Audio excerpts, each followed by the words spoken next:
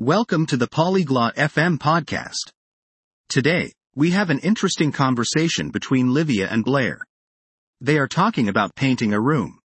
This topic is fun because you can learn how to change the color of your room. Now, let's listen to their conversation. Hola, Blair. ¿Sabes cómo pintar una habitación? Hello, Blair. Do you know how to paint a room? Hola, Livia.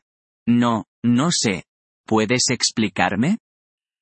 Hi, Livia. No, I don't. Can you tell me? Sí. Primero, necesitas elegir el color de la pintura. Yes. First, you need to choose the paint color. Vale, elijo azul. ¿Qué sigue? Okay, I choose blue.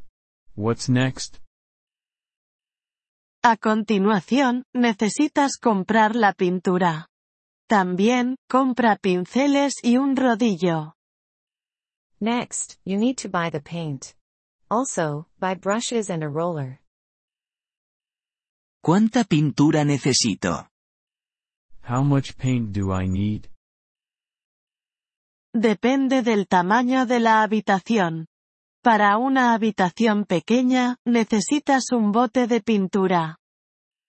It depends on the size of the room.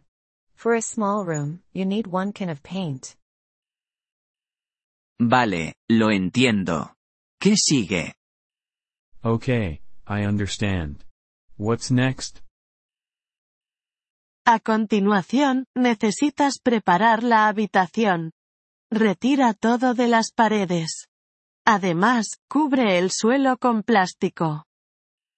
Next, you need to prepare the room. Remove everything from the walls.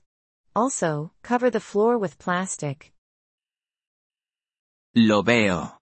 Así, la pintura no arruina el suelo o los muebles. I see.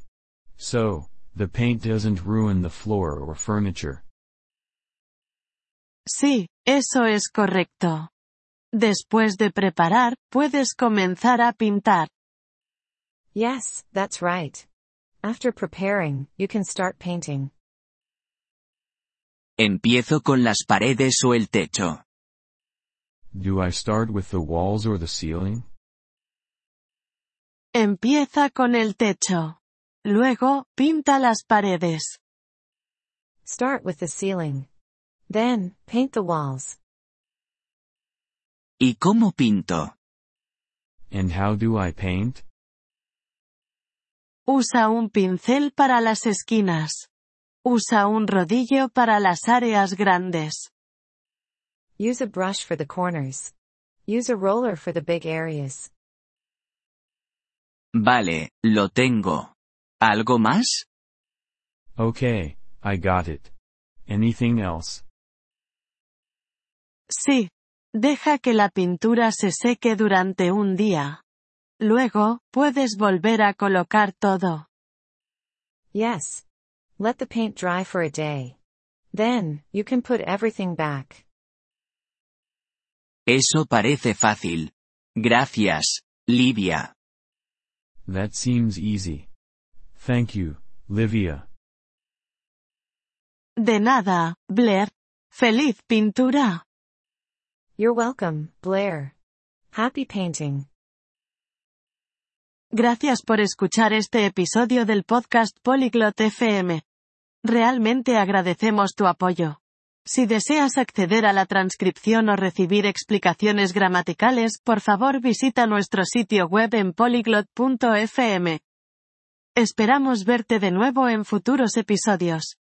Hasta entonces, feliz aprendizaje de idiomas.